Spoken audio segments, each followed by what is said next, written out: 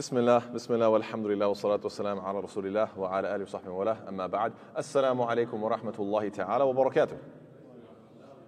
How's everybody doing? Alhamdulillah.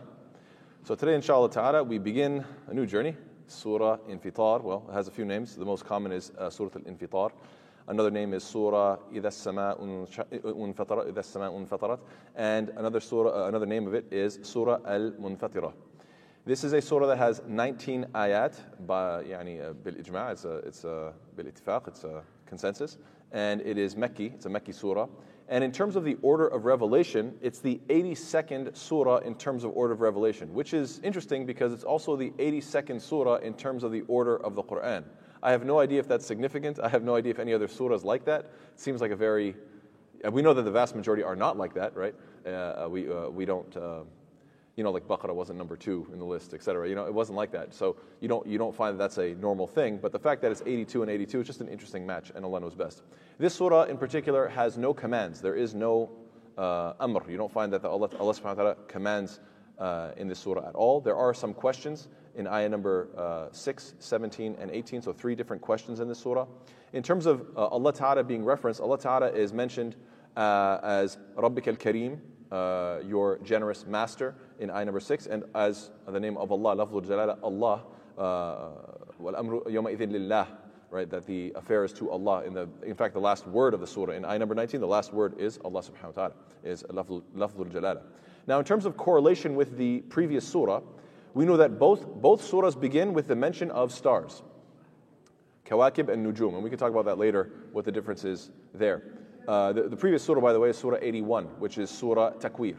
And so, they both begin with stars. They both mention the seas, the ocean. They both mention what alimat nafsun, what the soul will know, right? Alimat nafsun ma ahdarat and alimat nafsun ma qadamat wa akharat, right? So these 2 different ayat that are often mixed up when people are standing in salah. They switch between these, and you have to be careful of that. And they also have a very interesting correlation in terms of Surah 81, Surah Takwir, as it's coming to its conclusion in ayah number 26, Allah asks a very powerful question. فَأَيْنَ تَذْهَبُونَ? Where are you going? Right? Very simple and powerful question. Where do you think you're going in your life, and where do you think all this is headed? And then in the very next surah, Allah describes exactly where you're going. Right? So the next surah is Surah 82, which is what we're dealing with, Surah Infitar. And it tells you where you're headed, towards Judgment Day, which is exactly what is described. And furthermore, it's interesting how both surahs end. Both of them end with powerlessness. One in terms of in the akhirah, and one in terms of dunya. In terms of the akhirah, this surah, ayah number 19, the final ayah, ends with what?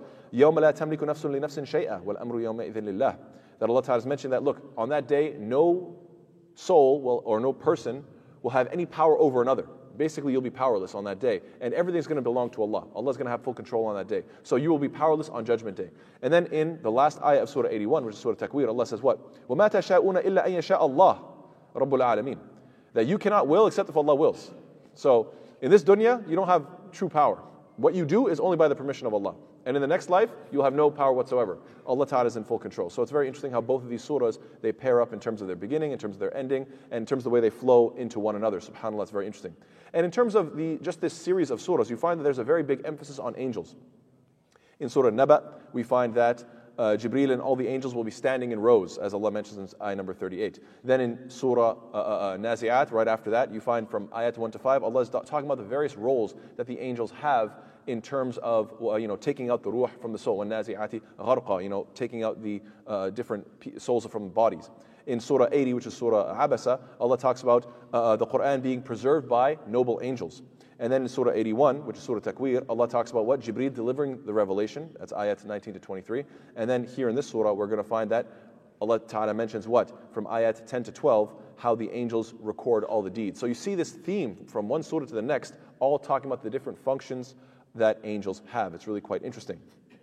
And furthermore, it's also interesting that this ayah, the central ayah of this surah, which we're going to talk about in a moment, the central ayah of this surah is ayah number 9, in which Allah Ta'ala says, كَلَّا بَلْ تُكَذِّبُونَ بِالدِّينِ. No, you are denying this deen.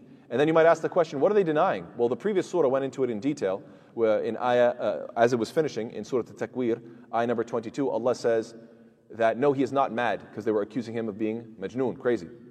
In ayah number 24, Allah is refuting that the Prophet ﷺ withheld information. بِضَنِينَ. He's withholding information. No, that's not true. So these are all the denials. These are all the rejections that they are offering up. Ayah number 25, Allah Ta'ala refutes that the Prophet ﷺ's words are from a shaitan, from a shaitan regime. And then ayah number 29, Allah refutes that the disbelievers are in full control. So these are just some connections you can see very clearly between these two surahs. Now, in terms of the breakdown, I want you to pay attention to this because this is really quite amazing. This surah has 19 ayat. Okay, now we're going to leave aside, all the context of various surahs. We're just going to stick to this surah itself. This surah, Surah Infitar, Surah 82. You can break it down in 5 parts. And as is in a ring structure, I hope everybody's familiar at this point, the ring structure implies what? That if you have 5 parts, number 1 and number 5 correlate, number 2 and number 4 correlate, and then number 3 would be the center concept. So when you pay attention to this surah, subhanAllah, it's really quite beautiful and remarkable that what you find is ayat 1 to 5 are a description of Judgment Day where you will be in this dunya, but everything will be unraveling. Everything will be completely out of your control. You're going to be watching this world fall apart. Right? That's the first part, ayat 1 to 5. Then if you go to the ending, ayat 17, 18, and 19, the last part, is all about description of Judgment Day, completely out of your control. Where Allah Ta'ala mentions what? يَوْمَ لَا تَمْلِكُ نَفْسٌ لِنَفْسٍ شَيْئًا. You will not have any control whatsoever. So you have this parallel between, you will see a time in this life where you have no control and everything's out of your control and falling apart. And then there will be a time in the akhirah where you'll be resurrected and you'll realize, I have no control whatsoever. So there's this correlation between the first and the last part. Then when you get closer, the second portion is ayat 6 to 8. And from ayat 6 to 8, what you find is that Allah Ta'ala is describing His precision in what you see. Specifically, your design. Ya ayyuhal insanu ma gharraka bi rabbikal kareem alladhi khalaqa. Allah Ta'ala, we're going to go into those ayat inshallah more in detail. Allah is saying what? O human being, what has deluded you? That from your generous Lord who has constructed you and put you together and designed you in a special way.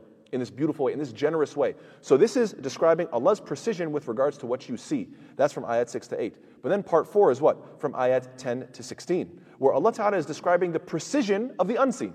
So one was the precision of what you see. Now Allah is saying about the precision of what you don't see.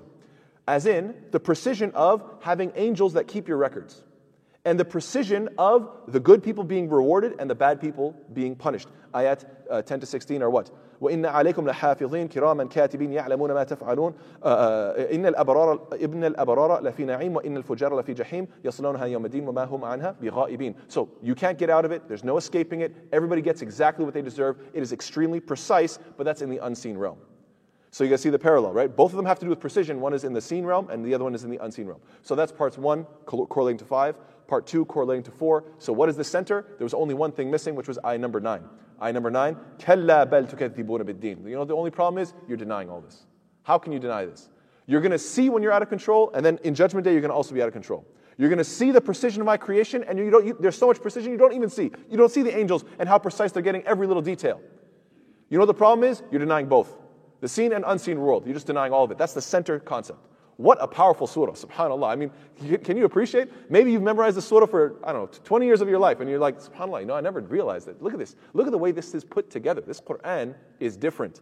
Subhanallah. And we do this, I try to do this every single surah, right? I try to show that there's this ring structure going on, and that there's these layers of it. And subhanAllah, it's just amazing. Every single time, if you pay attention, the Quran never stops. What's the expression? Bahrun la sahila lah. It's a ocean that has no shores. Anyway, the Prophet ﷺ says what? من سره أن ينظر إلى يوم القيامة كأنه رأي عين فليقرأ إذا الشمس كورت وإذا السماء انفطرت وإذا السماء انشقت. That whoever wishes to look at the day of resurrection as if he's seeing it with his eyes, then let him recite basically Surah Takwir, which is 81, Surah Infitar, Surah 82, and Surah Inshiqaq, which is Surah 84. So these three, you get to appreciate and get a vision and a glimpse as to Judgment Day and what it's going to be. Yes, in terms of surahs that have 19 ayat, this surah has 19 ayat, similar to Surah Al-Alaq and Surah Infitar.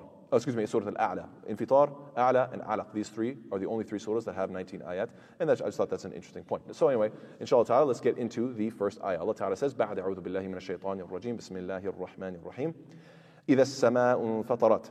When the sky breaks apart. So the first thing we want to remember is that we want to start with sincerity. Since we don't know when this will happen, the believer lives with the reality that this could happen at any time. That's the concept. That we are not listening to this or reading these ayat or paying attention during the salah thinking that we're listening to science fiction, right? Oh, this is a great story about how this happened and the good guys and the bad guys and the hero came, and this isn't some sort of show or movie or whatever the case is. This is, you go outside, you look up at the sky and say, yep, I'm going to witness that day. It could be tomorrow, could be in a very long time from now, but the point is that this is something that I'm going to see. And so Allah Ta'ala is describing this, so we have to read them with the understanding that this is a description of a future that we will experience, and that moment could be either sooner or later. The verb infatara yanfatiru, infitaran, means to be torn across its length. Wallahu Ta'ala a'lam, the explanation that I came across was infatara is when something has a big crack at the beginning, and inshaqqa is when it then shatters. So let's say if you see sometimes glass gets hit and the first big crack goes through it and then it just busts, right? So wallahu alam, it seems that these are two stages, right? One is the big crack, and then after that you see it completely just shatter. Wallahu alam. So yes, the sky will be ripped on the Day of Judgment, and to describe it, Allah Ta'ala uses this verb infatara, and the only other time that this verb or this infatara term is used is when Allah Ta'ala says, it's in the fa'il pattern, is when Allah Ta'ala says what? As-sama'u munfatirun bih kana wa'duhu maf'ula, in Surah Muzammil, ayah number 18. The heavens or the sky will break apart therefrom, ever is His promise fulfilled. So again, this term or this pattern of infatara is, or this word is infatara, is only used twice, and you find that both times it's in reference to the sky cracking apart. Now what's interesting is, what does the sky represent to the believer? Well, Allah Ta'ala makes it pretty clear that it's a source of physical sustenance. It's a source of rain. You look up to the sky, you see that, alhamdulillah, rain is coming down from the sky. You could even say sunshine coming down from the sky. It's a source of rizq. As Allah Ta'ala mentions, هُوَ الَّذِي أَنزَلَ مِنَ السَّمَاءِ مَاءً لَكُمْ مِنْهُ شَرَابٌ وَمِنْهُ شَجَرٌ فِيهِ تُسِيمُونَ. It is He who sends down the rain from the sky. From it there is drink, and from it is foliage, as in vegetation, in which your pasture animals eat. So when it comes to humans, animals, when it comes to plants, all this is benefiting from the sky. So it represents a source of rizq. Furthermore, it's not just a physical source of rizq, but also a spiritual one. As Allah Ta'ala multiple times mentions how revelation comes from the sky. As Allah says, نَزَّلَ عَلَيْكَ الْكِتَابَ بِالْحَقِّ, that He has sent down upon you this book in truth. So coming down from the sky is revelation. So you have the physical and the spiritual, both sustenance coming down from the sky in the form of revelation, in the form of rain, or in the form of sunlight. All this we're benefiting from as human beings. And now Allah Ta'ala is saying, what? This sky is going to be destroyed. What does this signal? This signals the end of the physical life and the end of the test of life. Both are going, your physical life will end, and then the test of life is going to end as well. And so that's what it's signaling. Why is it that there are so many ayat about the destruction of the sky, whether it be in Surah Infitar at the beginning, or Surah Takwir as we mentioned, or Surah Inshiqaq as we mentioned, and many other ayat that mentioned, like I mentioned Surah Muzammil, there's also some ayat in Surah Anbiya, etc. Why is the destruction of the sky referenced so many times in the Quran? Perhaps because it is the biggest creation we're aware of. So when you focus on the biggest thing being destroyed, you realize, okay, this is serious. It's the biggest thing that I am aware of. Yes. Now, in terms of Allah's description, this is His description. Allah Ta'ala's description of the sky being destroyed is in clear contrast to the fact that Allah Ta'ala designed this sky in a flawless way. As Allah says, الَّذِي خَلَقَ سَبْعَ سَمَاوَاتٍ طِبَاقًا مَا تَرَى فِي خَلْقِ الرَّحْمَنِ مِنْ تَفَاوُتٍ فَارْجِعِ الْبَصَرَ هَلْ تَرَى مِنْ فُطُورٍ. It is He who created the 7 heavens in layers. You do not see in the creation of the Most Merciful any inconsistency. You don't see any cracks or fissures. That's what makes this day so special, that you look up at the sky and you see a consistent, uniform universe.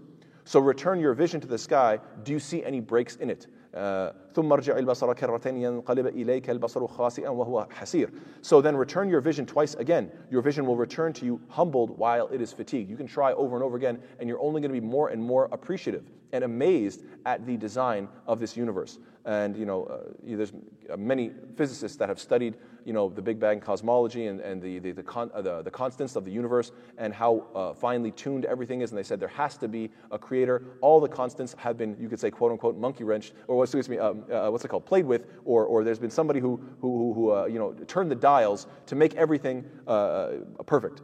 So subhanAllah, this must be something unique. Now, why is it that the sky is cracking? There's a few possibilities. One is because the angels will be busting through. As Allah Ta'ala says, وَيَوْمَ تَشَقَّقُ السَّمَاءُ بِالْغَمَامِ وَنُزِّلَ الْمَلَائِكَةُ تَنزِيلًا. And mention the day when the heavens will be split open with emerging clouds, and the angels will be sent down in successive descent. So one factor could be that even though the unseen realm has up until this point been unseen, the day will come when what happens? The angels will say, we're not going to be unseen anymore. We will break through and we will become apparent in this reality, and then the disbelievers will be shocked and see that the sky is being ripped open and angels are coming through, and this is obviously snatching of the souls and establishing Judgment Day. So that's, yes, one possibility. The second, and of course, this surah goes into and talks about how the angels are recording your deeds. You don't see that, but you will see them when they finally show up. Now, in terms of a second possibility, it could be out of fear of Allah subhanahu wa ta'ala, that the sky, out of its fear of Allah, it simply has to break at a certain point. And wallahu ta'ala a'lam, you could even correlate this with the fact that shirk is such a weighty thing, is such an abhorrent thing. To disrespect Allah subhanahu wa ta'ala is so terrible that the universe itself wants to reject it. You know when you see something so horrible and you say, like, I don't know, you see the suffering of people around the world and you say to yourself, maybe, people say, where's the comet? Maybe we should just get wiped out. Maybe send the rain, send the floods. Maybe it should be like the time of Nuh alayhi salam. Just get rid of humanity. If this is who we are, if this is how bad we are, maybe we deserve to all just be extinct. Sometimes you have that terrible thought, let's say, that negative feeling. And it's somewhat natural because you think, look at what we've done with free will. And this is the same thought that the angels had, asking Allah Ta'ala, why are you going to put people on earth if they're just going to create fasad fil ard, and they're just going to shed blood. And so the sky feels the same way. As Allah says, وَقَالُوا اتَّخَذَ الرَّحْمَنُ وَلَدًا لَقَدْ جِئْتُمْ شَيْئًا إِدًّا تَكَادُ السَّمَاوَاتُ يَتَفَطَّرْنَ مِنْهُ وَتَنْشَقُّ الْأَرْضُ وَتَخِرُّ الْجِبَالَ هَدًّا. That Allah says, and they say the most merciful has taken a son. You have done an atrocious thing. The heavens almost rupture therefrom, and the earth splits open, and the mountains collapse in devastation. In other words, the world doesn't want to take this type of disrespect to its creator. The universe itself rejects this terrible crime of rejecting the creator and doing shirk. And so subhanAllah, it could be that because the world will be full of so much shirk and so much evil, that tawheed will no longer be on earth anymore. This is what's going to start qiyamah. This is what's going to make the heavens say, enough is enough. If there's not even a single believer left, then we just need to self-destruct. And this is confirmed by the hadith in which the Prophet says what?